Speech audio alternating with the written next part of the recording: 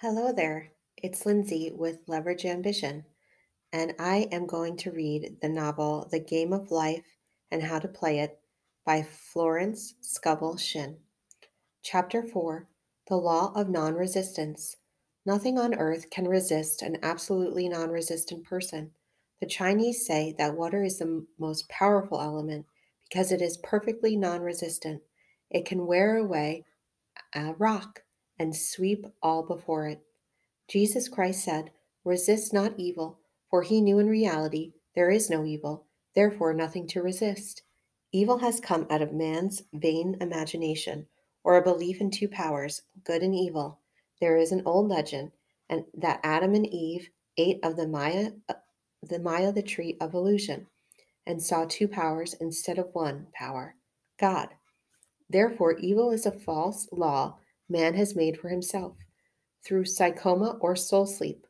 Soul sleep means that man's soul has been hypnotized by the race belief of sin, sickness, and death, etc., which is carnal or mortal thought.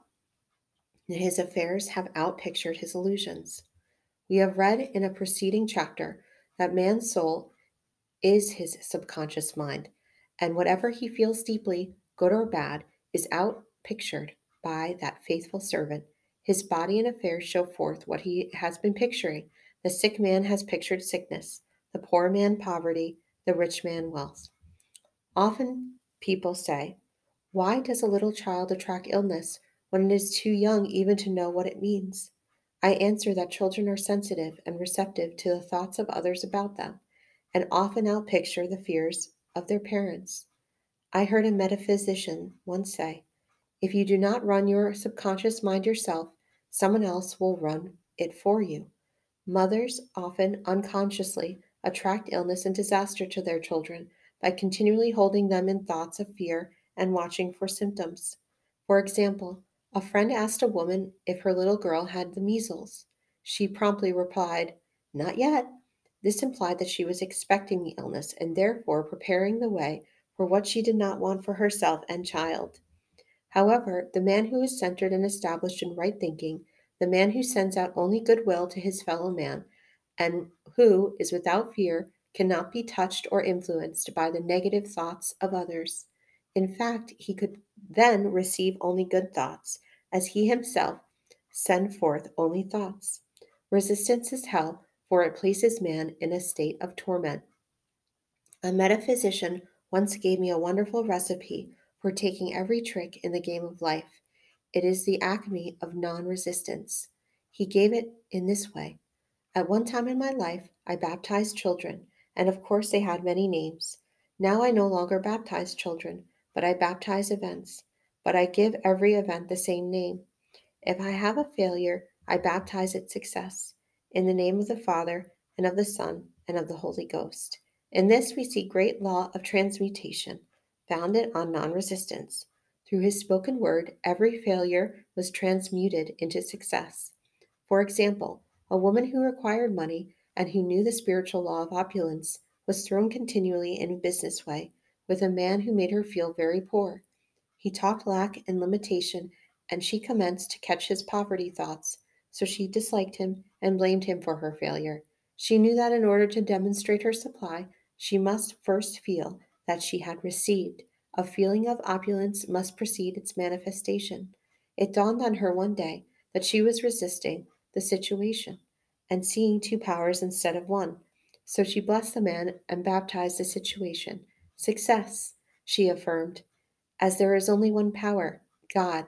This man is here for my good and my prosperity, just what he did not seem to be there for.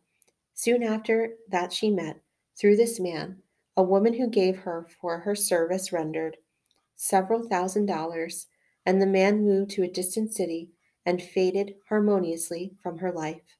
Make the statement, "Every man is a golden link in the chain of my good," for all men are God in manifestation, awaiting the opportunity given by man himself to serve the divine plan of his life. Bless your enemy, and you rob him of his ammunition. His arrows will be transmuted into blessings. This law is true of nations as well as individuals. Bless a nation, send love and goodwill to every inhabitant, and it is robbed of its power to harm. Man can only get the right idea of non resistance through spiritual understanding. My students have often said, I do not want to be a doormat. I reply, when you use non resistance with wisdom, no one will ever be able to walk over you. Another example. One day I was impatiently waiting an important phone call. I resisted every call that came in and made no outgoing calls for myself, reasoning that it might interfere with the one I was awaiting. Instead of saying divine ideas never conflict, the call will come at the right time, leaving it to infinite intelligence to arrange, I commenced to manage things myself.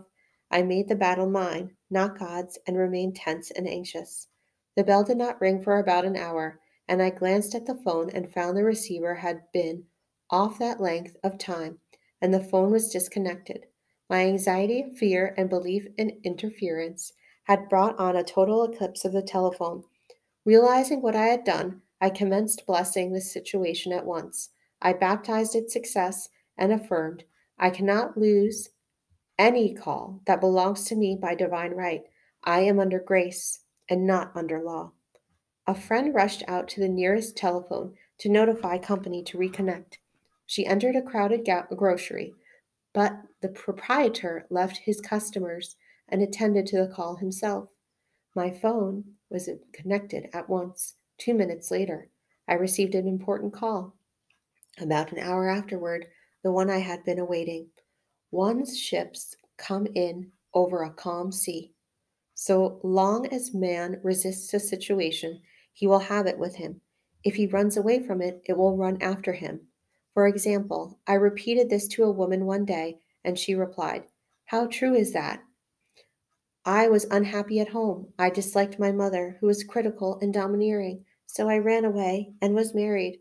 But I married my mother, for my husband was exactly like my mother, and I had the same situation to face again. Agree with thine adversary, adversary. Agree with thine adversary quickly. This means agree that the adverse situation is good, be undisturbed by it, and it falls away of its own weight. None of these things move me. It is a wonderful affirmation. The inharmonious situation comes from some inharmony within man himself. When there is in him no emotional response to an inharmonious situation, it fades away forever from his pathway. So we see man's work is ever with himself. People have said to me, Give treatments to change my husband or my brother. I reply, No, I will give treatments to change you. When you change, your husband and brother will change. One of my students was in the habit of lying. I told her it was a failure method and that if she lied, she would be lied to. She replied, I don't care. I can't possibly get along without lying. One day she was speaking on the phone with a man whom she was very much in love. She turned to me and said, I don't trust him. I know he's lying to me. I replied, Well, you lie yourself. So someone has to lie to you, and you will be sure it will be just the person who want the truth from. Sometime after that, I saw her, and she said, I'm cured of lying. I questioned, What cured you? She replied, I have been living with a woman who lied worse than I did. One is often cured of his faults by seeing them in others. Life is a mirror, and we find only ourselves reflected in our associates. Living in the past is a failure method and a violation of spiritual law. Jesus Christ said, Behold, now is the accepted time. Now is the day of salvation. Lot's wife looked back and was turned into a pillar of salt. The robbers of time are the past and the future. Man should bless the past, forget it, and if it keeps him in bondage, and bless the future, knowing it has in store for him endless joys, but live fully in the now. For example, a woman came to me complaining that she had no money with which to buy Christmas gifts. She said, Last year was so different. I had plenty of money, gave lovely presents, and this year I have scarcely a cent. I replied, You will never demonstrate money while you are pathetic and live in the past. Live fully in the now and get ready to give Christmas presents. Dig your ditches, and the money will come.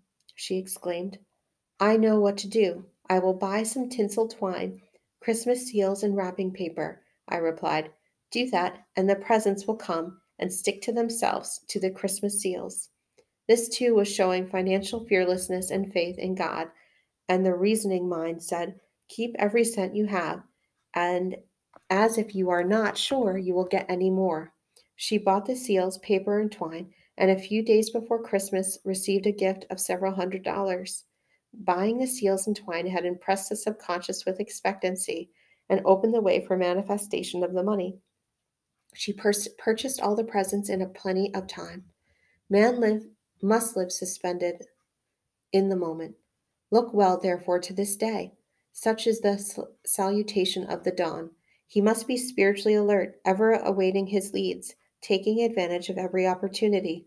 One day I said continually, silently, Infinite Spirit, don't let me miss a trick. And something very important was told to me that evening.